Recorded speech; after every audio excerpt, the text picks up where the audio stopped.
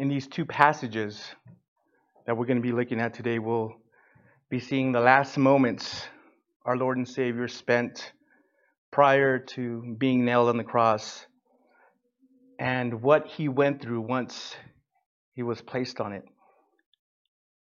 Now, you may notice that in Luke's account, it isn't as complete, it isn't as thorough, it isn't as detailed as some of the other accounts. But there's a purpose behind it, there was a reason behind it, and it's something that I mentioned all the way when we began this gospel. You see, unlike those other gospels, we need to keep in mind that Luke's intent was to maintain the theme of his entire gospel, to inform his Gentile readers about who Jesus is. So, again, that's what we're going to be seeing today as we cover these two sections in Luke chapter 23. So before we begin, let's ask the Lord to speak to us this morning. Heavenly Father, you are an amazing and beautiful and good and gracious and merciful and loving God, and we thank you that you have brought us here together. First of all, that we were just able to open our eyes and take a breath to a brand new day, Lord. We know that our lives are ultimately in your hands and that you control everything. You know exactly when it's time for us to ultimately go home and be with you, Lord. So now as we continue to dedicate this time to you, we ask that you bless it, Lord, that you speak to us loudly, clearly through your word, that this message will also go out boldly and powerfully to those that are here listening and to those who are watching and listening wherever they may be. Fill me with your Spirit to speak your truth. Fill those listening so they may hear it as well. And again, bless this time. We pray this in Jesus' name. Amen. All right, Luke chapter 23. Luke chapter 23.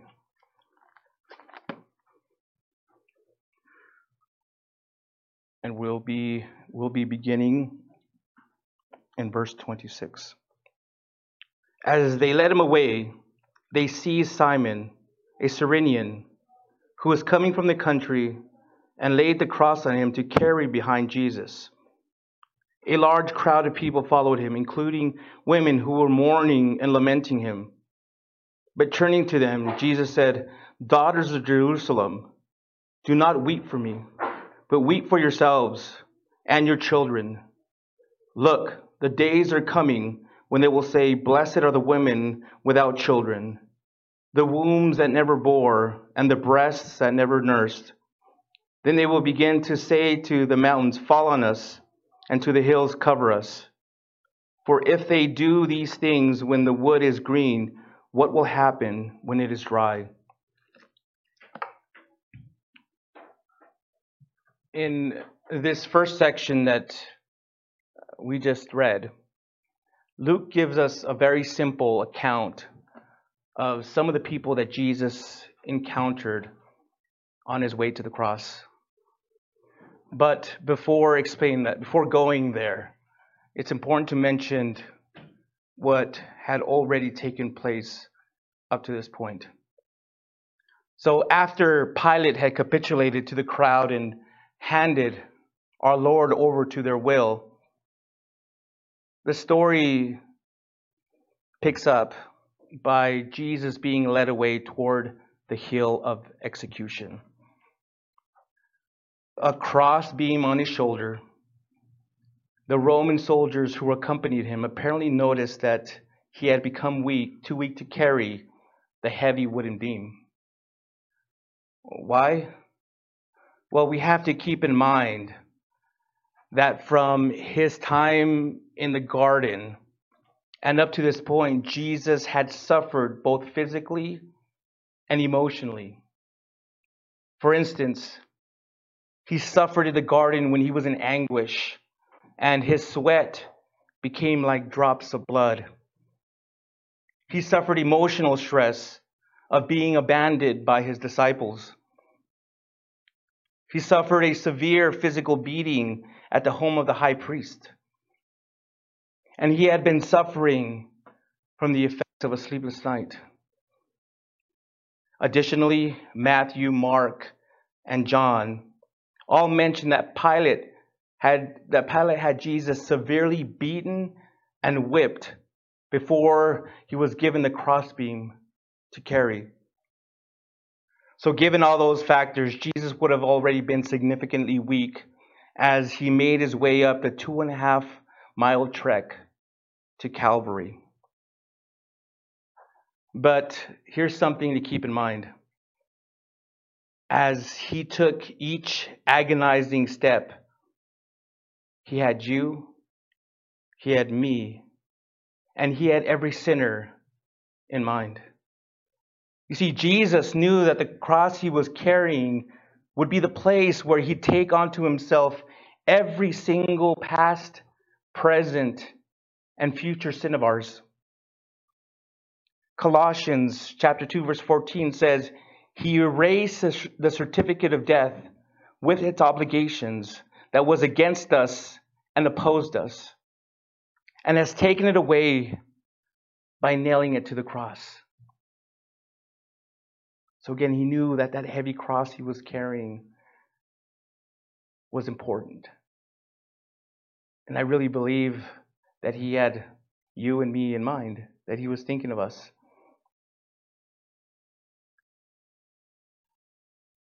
He loved you that much. He loved you that much that he was willing to endure temporary agony so that you wouldn't have to suffer the eternal agony of hell. J.C. Ryle said, surely that man must be an unhealthy state of soul who can think of all that Jesus suffered and yet cling to those sins for which that suffering was undergone. It was sin that wove the crown of thorns. It was sin that pierced our Lord's hands and feet and side. It was sin that brought him to Gethsemane and Calvary, to the cross and to the grave. Cold must our hearts be if we do not hate sin and labor to get rid of it. So when the soldiers again noticed that he was too weak to carry the cross, we're told that they seized a man named Simon, laid the cross on him to carry behind Jesus. Now, more than likely, this particular Simon, well, we're already told that he was from Cyrene, which is modern-day Tripoli. Now, more than likely, he had come to Jerusalem to celebrate the Passover. But on that Friday morning, he suddenly found himself forced to carry the Savior's cross. And as a result, inadvertently, his name would forever be etched in world history. Now, besides that, not much is known about him. However, Mark chapter 15, verse 21 notes that Simon was the father of two well-known Christians, Rufus and Alexander. Now, it's widely believed that Simon got saved that very same day he carried the cross. This shouldn't be surprising, for those who carry the cross of Christ will always fall in love with him. Initially, we may say, oh no, I don't want to go through that. I don't want to do that. It's too heavy. It's too burdensome. Why me? But eventually, we come to understand the incredible insight Jesus shared with us when he said in Matthew chapter 10, verse 39, anyone who finds his life will lose it. And anyone who loses his life because of me will find it. A.W. Tozer wrote, the man with the cross no longer controls his destiny. He lost control when he picked up his cross. That cross immediately became to him an all-absorbing interest, an overwhelming interference. No matter what he may desire to do, there is but one thing he can do: move on toward the place of crucifixion. Now, we're also told that a large crowd of people were following him, including women who were mourning and lamenting him. Addressing the women in the crowd as the daughters of Jerusalem, he told them not to weep for him, but that they should weep for themselves and their children.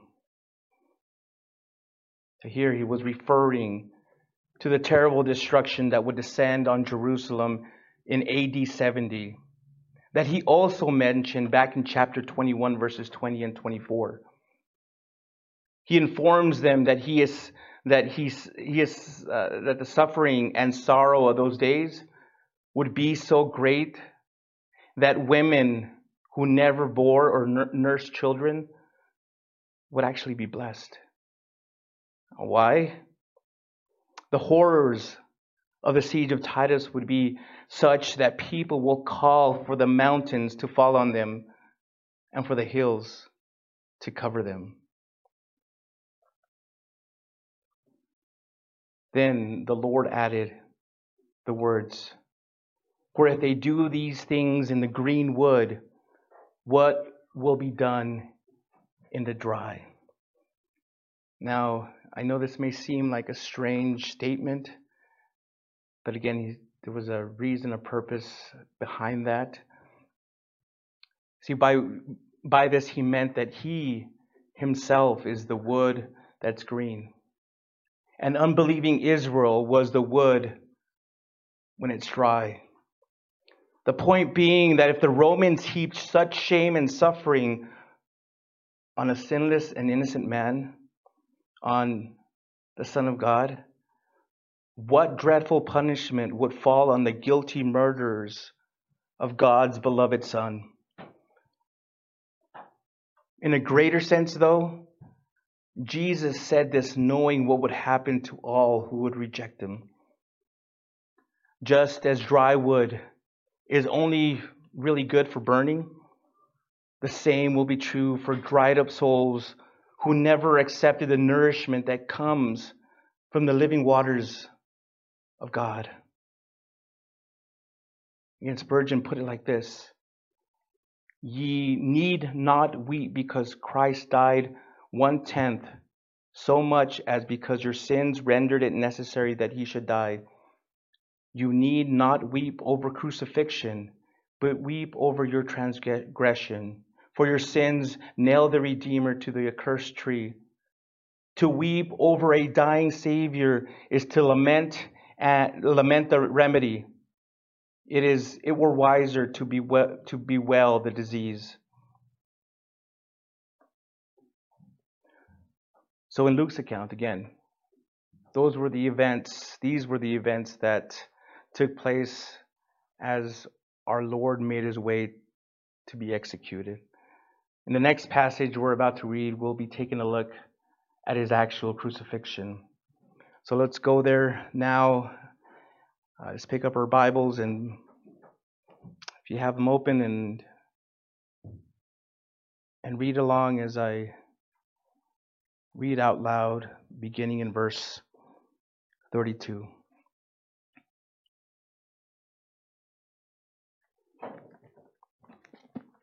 Two others, criminals, were also led away to be executed with him.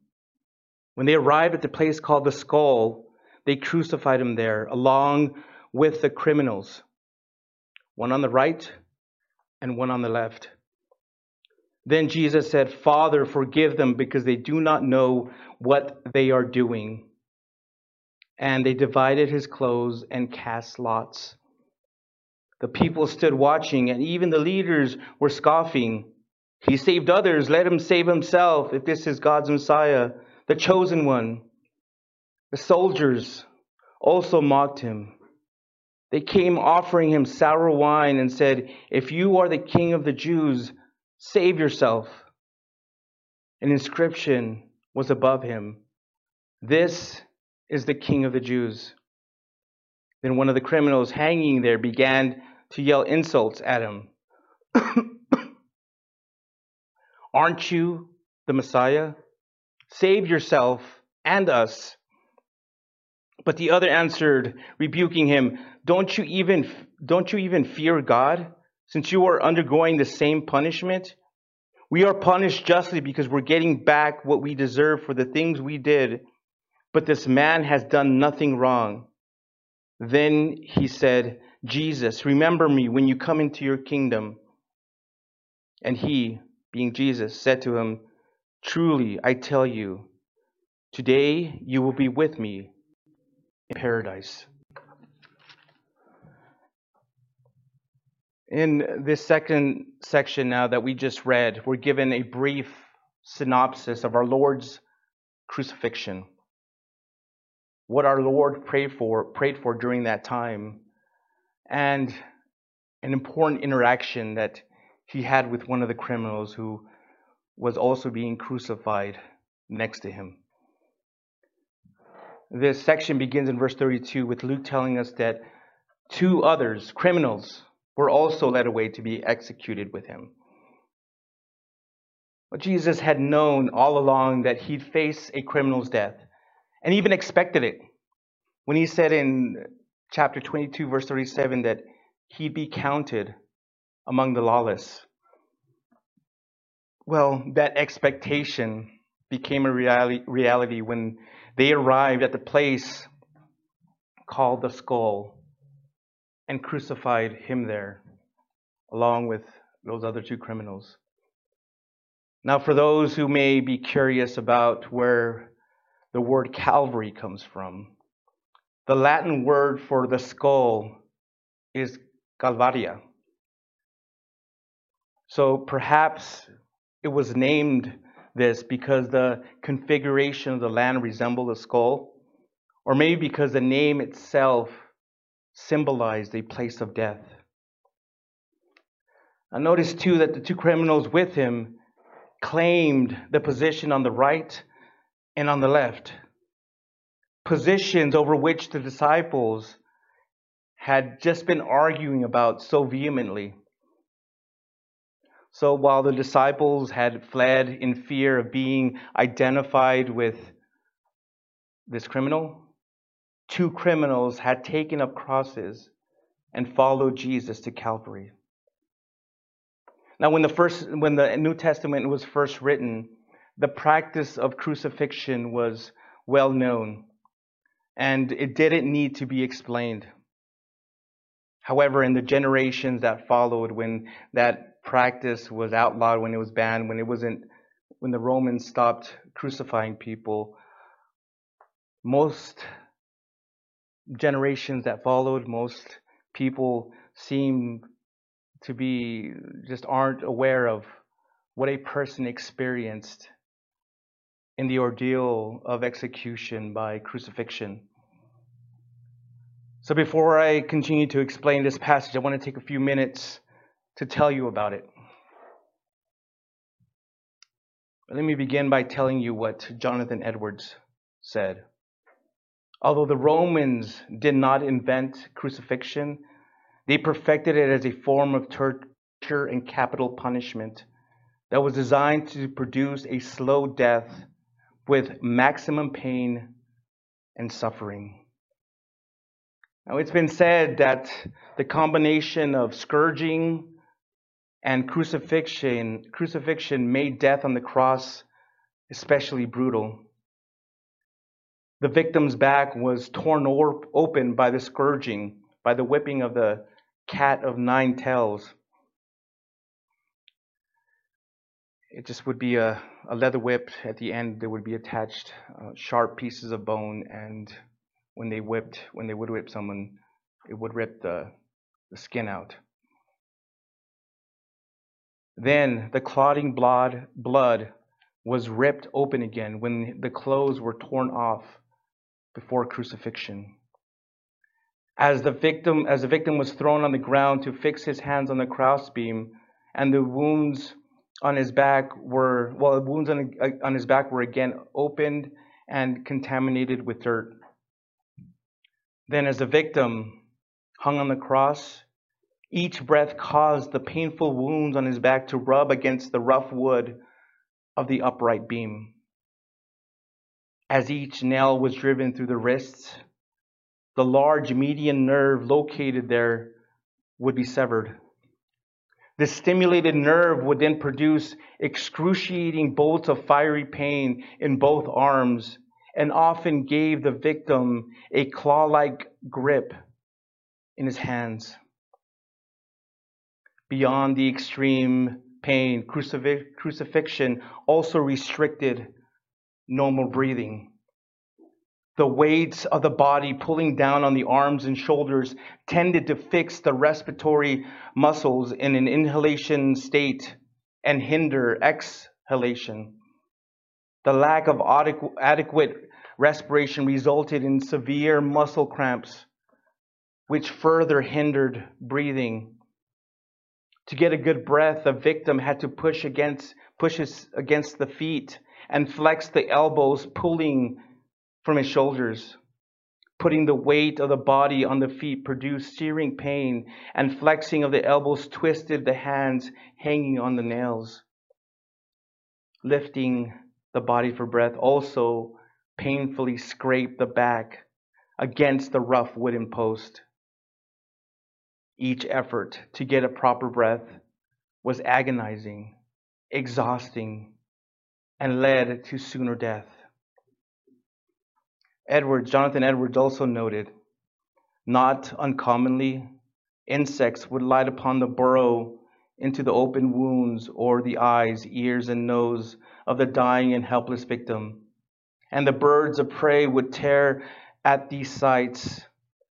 Moreover, it was customary to leave the corpse on the cross to be devoured by predatory animals. So as you can tell, death from crucifixion would come, it was just horrible, and it would come by many sources. Acute shock from blood loss, dehydration, stress-induced heart attack, or congestive heart failure leading to cardiac rupture. If the victim didn't die quickly enough, the legs were broken, and the victim was soon unable to breathe because of the posture of the crucified person. So how bad was crucifixion? Well, check this out. I thought this was interesting. We get our English word excruciating from the Roman word out of the cross. Well, we're told in verse 34 that as our Lord was hanging from the cross, with infinite love and mercy, he cried out, "Father, forgive them because they do not know what they are doing." Now, let me remind you, back in chapter 5, verse 24, Jesus had proven his ability to forgive sins in his healing ministry. In chapter 6, verse 37, and in chapter 11, verse 4, he had taught that forgiveness comes only to those who forgive others. And in chapter 17, verse 4, that forgiveness has no limits. Also, in chapter 6, verses 27 and 28, he called for love of enemies. Here on the cross now, he was practicing what he had taught as he watched those who mocked him, played games with him, scourged him, and crucified him. Our Lord and Savior asked the Father to forgive them because he loved his enemies, even in their ignorance. You see, Jesus recognized that neither Jewish accuser nor Roman executor fully understood the gravity of their actions. The Jews were protecting their religious establishment, and the Romans, in the person of Pilate, were protecting their political territory. therefore blinded by self-interest. They never realized that they were executing an innocent man. And they certainly weren't aware that they were executing the Son of God who came to save his people from their sins.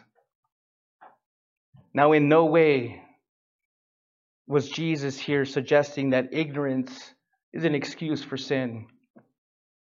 However, his prayer for forgiveness does lead to a deeper question. Does God forgive sins of ignorance? Well, this passage doesn't answer that question, but it does show that God can forgive the most heinous crimes. It shows that God knows the complex causes of sin and the interplay of motivations that lead to the most horrible sins. And it also shows the need for victims of sin and crime to forgive and seek forgiveness for those who have misused, abused, and persecuted them. Friends, in Jesus we have a Savior we can look to as a perfect example of what grace, mercy, and love looks like. So as Jesus prayed for forgiveness, I want you to notice that four different groups of people were doing. The first group were the soldiers who at the end of verse 34 says were gambling away the last of Jesus' earthly material possessions, thus fulfilling the words found in Psalm 22 verse 18. They divided my garments among themselves, and they cast lots for my clothing. Additionally, verse 36 and 37 informs us that they also mocked him by offering him sour wine and challenging him to save himself. The second and third groups are found in verse 35. There we told that the same people that gathered with Pilate and called for his crucifixion were now just standing there, now stood there watching, observing as Jesus was slowly dying on the cross.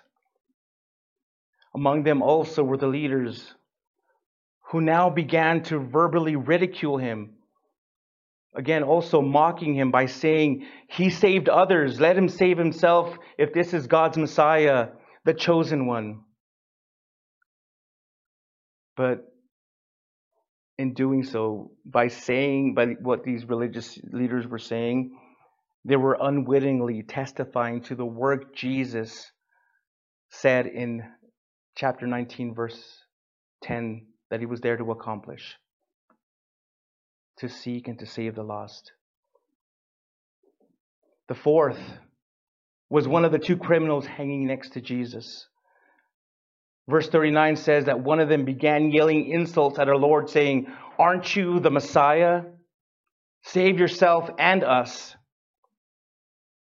More than likely, this man deserved the punishment that he was given.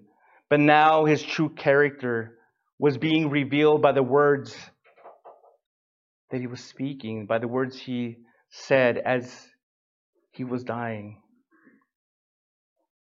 As the minutes ticked by of his eventual demise, all he can do is hurl insults at the only one who could save his soul from eternal suffering.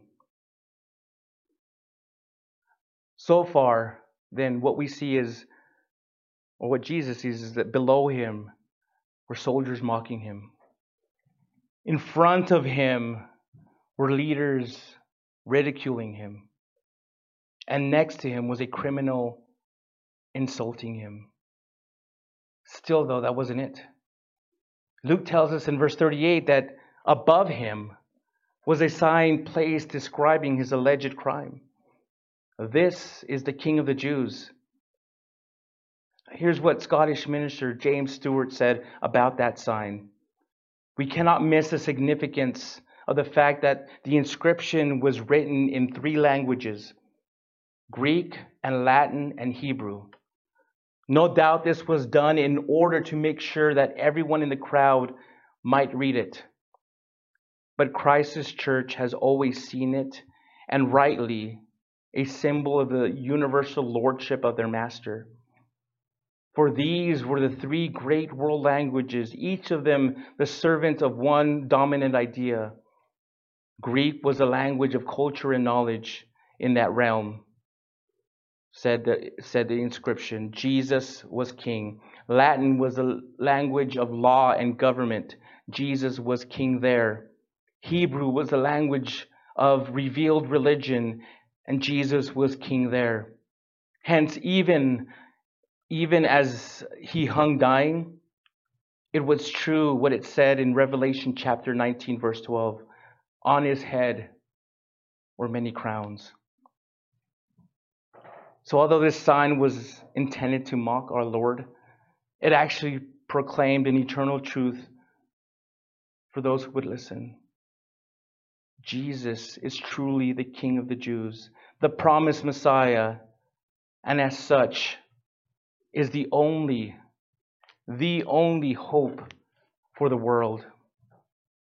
Those who would be part of an eternal kingdom must believe on him as their king. Now, in the midst of this display of unbelief and mockery, the other criminal that was hanging on the other side understood the difference between his own guilt and Jesus' innocence. This became apparent by the three ways in which he responded. First, he rebuked the mocking criminal, acknowledging the justice of their punishment for the things they did. Second, he defended Jesus, acknowledging that the Lord had done nothing wrong. And third, he demonstrated his faith by making a simple request. Jesus, remember me when you come into your kingdom. You see, by asking him this, the repentant criminal was affirming his belief that Jesus was the Messiah and the King of the Jews. Well, upon hearing his request, he assured him. He took that breath that we just found out about was so agonizing and painful earlier, that I described earlier. He took a breath to tell him that he would immediately be reunited with him in paradise. The man hoped for some kind of help in the future, but Jesus gave him forgiveness that very day. And he died and went with Jesus to paradise. Now, this paradise he was speaking of was the same third heaven Paul mentioned in 2 Corinthians chapter 12, verses 2 and 4. And it means the eternal or the dwelling place of God. So the answer that second criminal got was far better than what he had expected. The thief on the cross had some distant time on his mind. Jesus, though, told him today. The thief on the cross asked only to be remembered. But Jesus said, "You will be with me." The thief on the cross looked only for a kingdom. Jesus, however, promised him paradise. Now, Jesus' answer also shows us that the man was saved wholly by grace. It was a gift of God, as Ephesians chapter 2, verse 8 says. He did not deserve it, and he couldn't earn it. His salvation, therefore, was personal and secure, guaranteed by the word of Jesus Christ. Now, one other thing that to keep in mind was he was saved. He didn't have to go through any kind of ceremonies. He wasn't even baptized. Now, some will argue that people need to be baptized to be saved. But here we see an example where, again, Jesus told him that he would be with him in paradise. What we see here is something also pretty remarkable. A deathbed conversion. And the best biblical example of last-minute salvation. The significance of this is the certainty that salvation is available to anyone up until they breathe their last breath.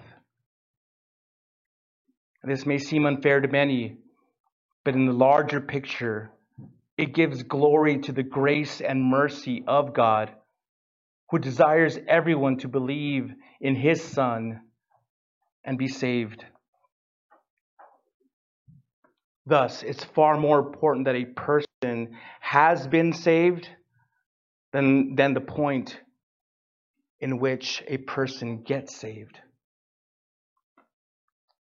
So as believers, you and I should rejoice every time a dead sinner is born again, regardless if it happens at a young age or at the very end of their lives. When we hear about evil and violent people that spent their last minutes before their own execution, accepting Jesus Christ as their Lord and Savior, we should honestly, as believers, rejoice that another soul won't be suffering the eternal torment of hell. We should look forward to knowing and seeing that we're going to be, or knowing that we'll be seeing them in paradise, that we'll be seeing them in heaven and talking to them and finding out about their conversion. And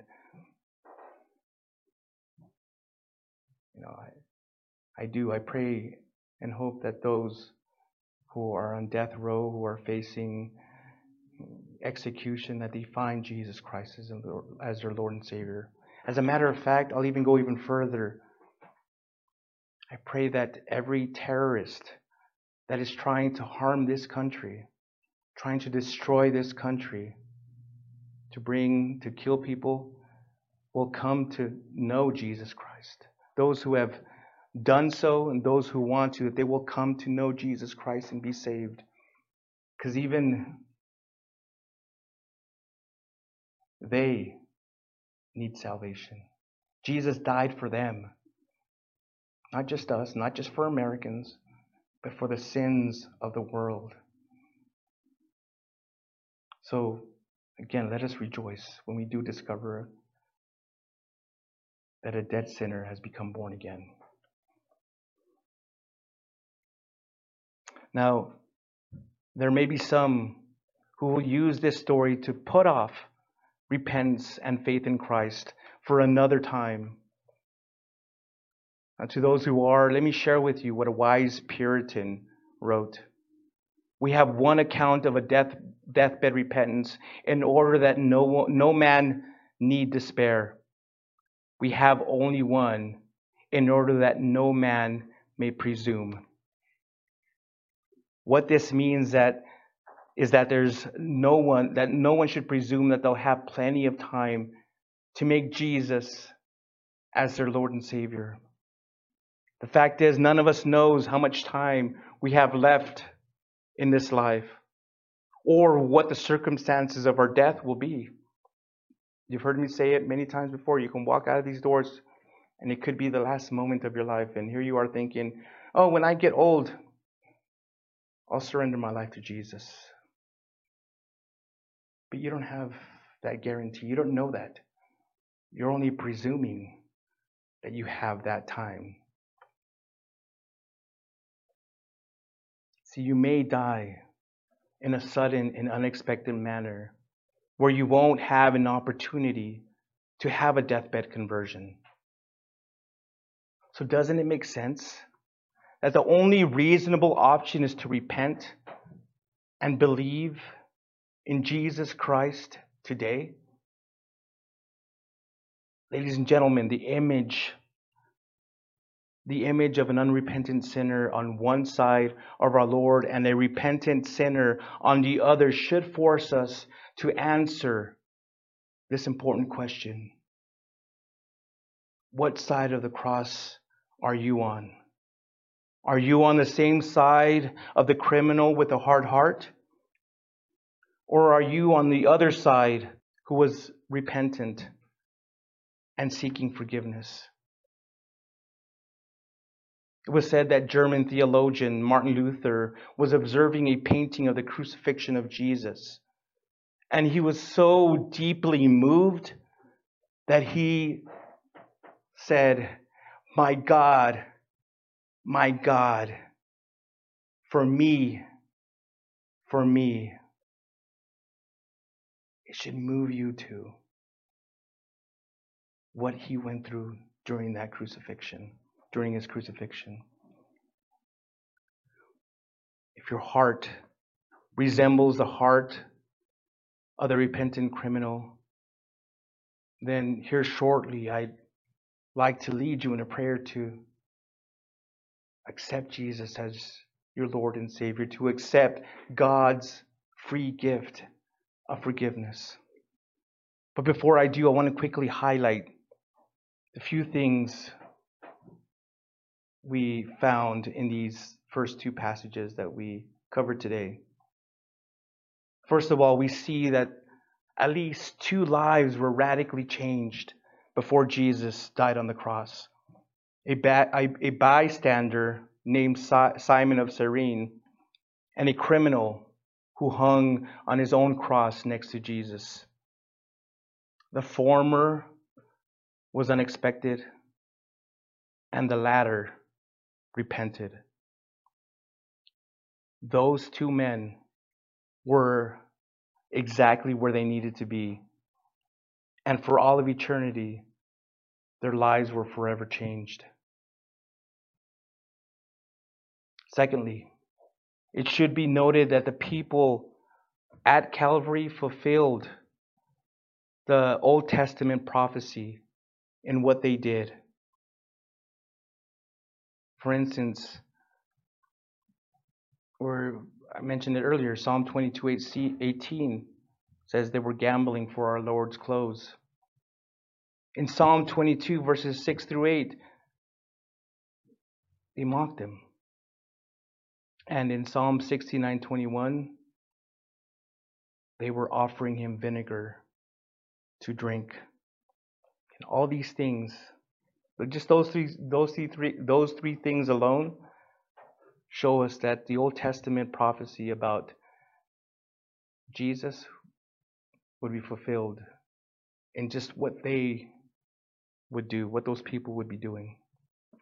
And thirdly, you must ask yourself today, you must ask yourself this honest question: if today were your last day, would Jesus receive you into paradise? Or would he condemn you at the judgment for rejecting him? Look again at everything that he went through so far and realize that he did it all so that you wouldn't have to die in your sins. And I haven't even gotten to his death, his burial, and resurrection. I'll be covering that next week, but just from the time of Gethsemane to this point here of hanging on the cross, he suffered so much for you so that you wouldn't have to suffer eternally, so that you wouldn't have to die in your sins.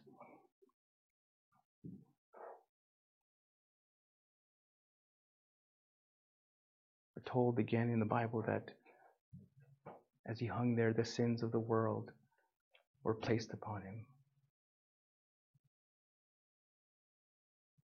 And those who believe and trust in him will receive eternal life, will become born again and receive eternal life. Their sins will no longer be counted against them forever. So, if this is what you believe, if you're tired of living in sin and you know that you're a sinful person, you recognize that you've fallen short from the glory of God and need forgiveness. I've been seeking forgiveness for many, many years and haven't been able to. All you have to do is just ask Him from the sincerity of your heart to forgive you, and He will. So today, I want to give you an opportunity to do that. I want to give you an opportunity to surrender your life to Jesus Christ and make Him your Lord and Savior and become born again.